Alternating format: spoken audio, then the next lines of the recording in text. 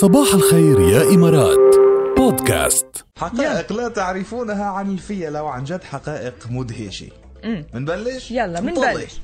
تستطيع الفيلة انه بتسمع الاصوات الصادرة عن بعد 5 أميال، يعني عن 8 كيلومتر بتقدر تسمع اصواتكم. سماع خلودي، يعني هنقول اللي بيسمع كتير ما بقول سمعوا خلودي لانه الخلد كمان الخلد بيسمع كتير. سمعوا فيولي لكن هلا كمان صار لانه الفيل بيسمع كتير منيح. اكبر فيل بالعالم بيبلغ وزنه 10886 كيلوغرام وطوله 3.96 متر.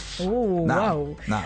فيها كمان الأفيال تحمي نفسها من أشعة الشمس الضارة عن طريق استخدام الرمال. وبيعادل وزن لسان الحوت الأزرق نفس وزن الفيل كاملا. لا تعرفي قديش الحوت الأزرق أكبر من الفيل. يعني لسان الفيل هو لسان حوت. الفيل هو كيوت بالنسبة للحوت. كيوت كتير صغير يعني زخطور هيك لذيذ.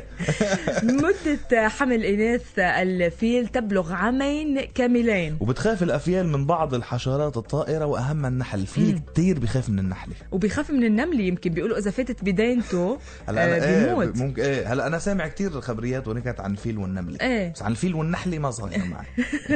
يمكن عشان هو عسل بعتقد. لازم النحلة لكن تحبه. كمان بتعيش أكبر الأفيال حجما بغابات قارة أفريقيا. والأفيال هي الثدييات الوحيدة اللي لها دقن مثل الإنسان. يس غريبة هالمعلومة.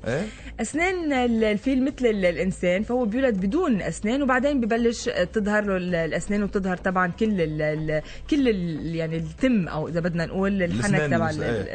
هلا الفيل اللي بيتميز بالذكاء والتعلم السريع وهي شغلة ملحوظة عليه. يعني بنلاقي بعض الفيلة اللي بتستخدم الخرطوم الخاص فيها مش بس مثلا لشرب الماء فقط، وإنما ببعض الأعمال الفنية كالرسم والتلوين. ومرة انتشر فيديو أو أكثر من فيديو انتشر على السوشيال ميديا إنه فيل بيلقط الريشة بخرطومه بصير يرسم. ذكي يعني كتير الفيل جد. حتى مرة كمان انتشر شيء على وسائل التواصل الاجتماعي، فيل عم يشيل الزبالة ويكبها بالحاوية المخصصة للنفايات. حلو. صحيح.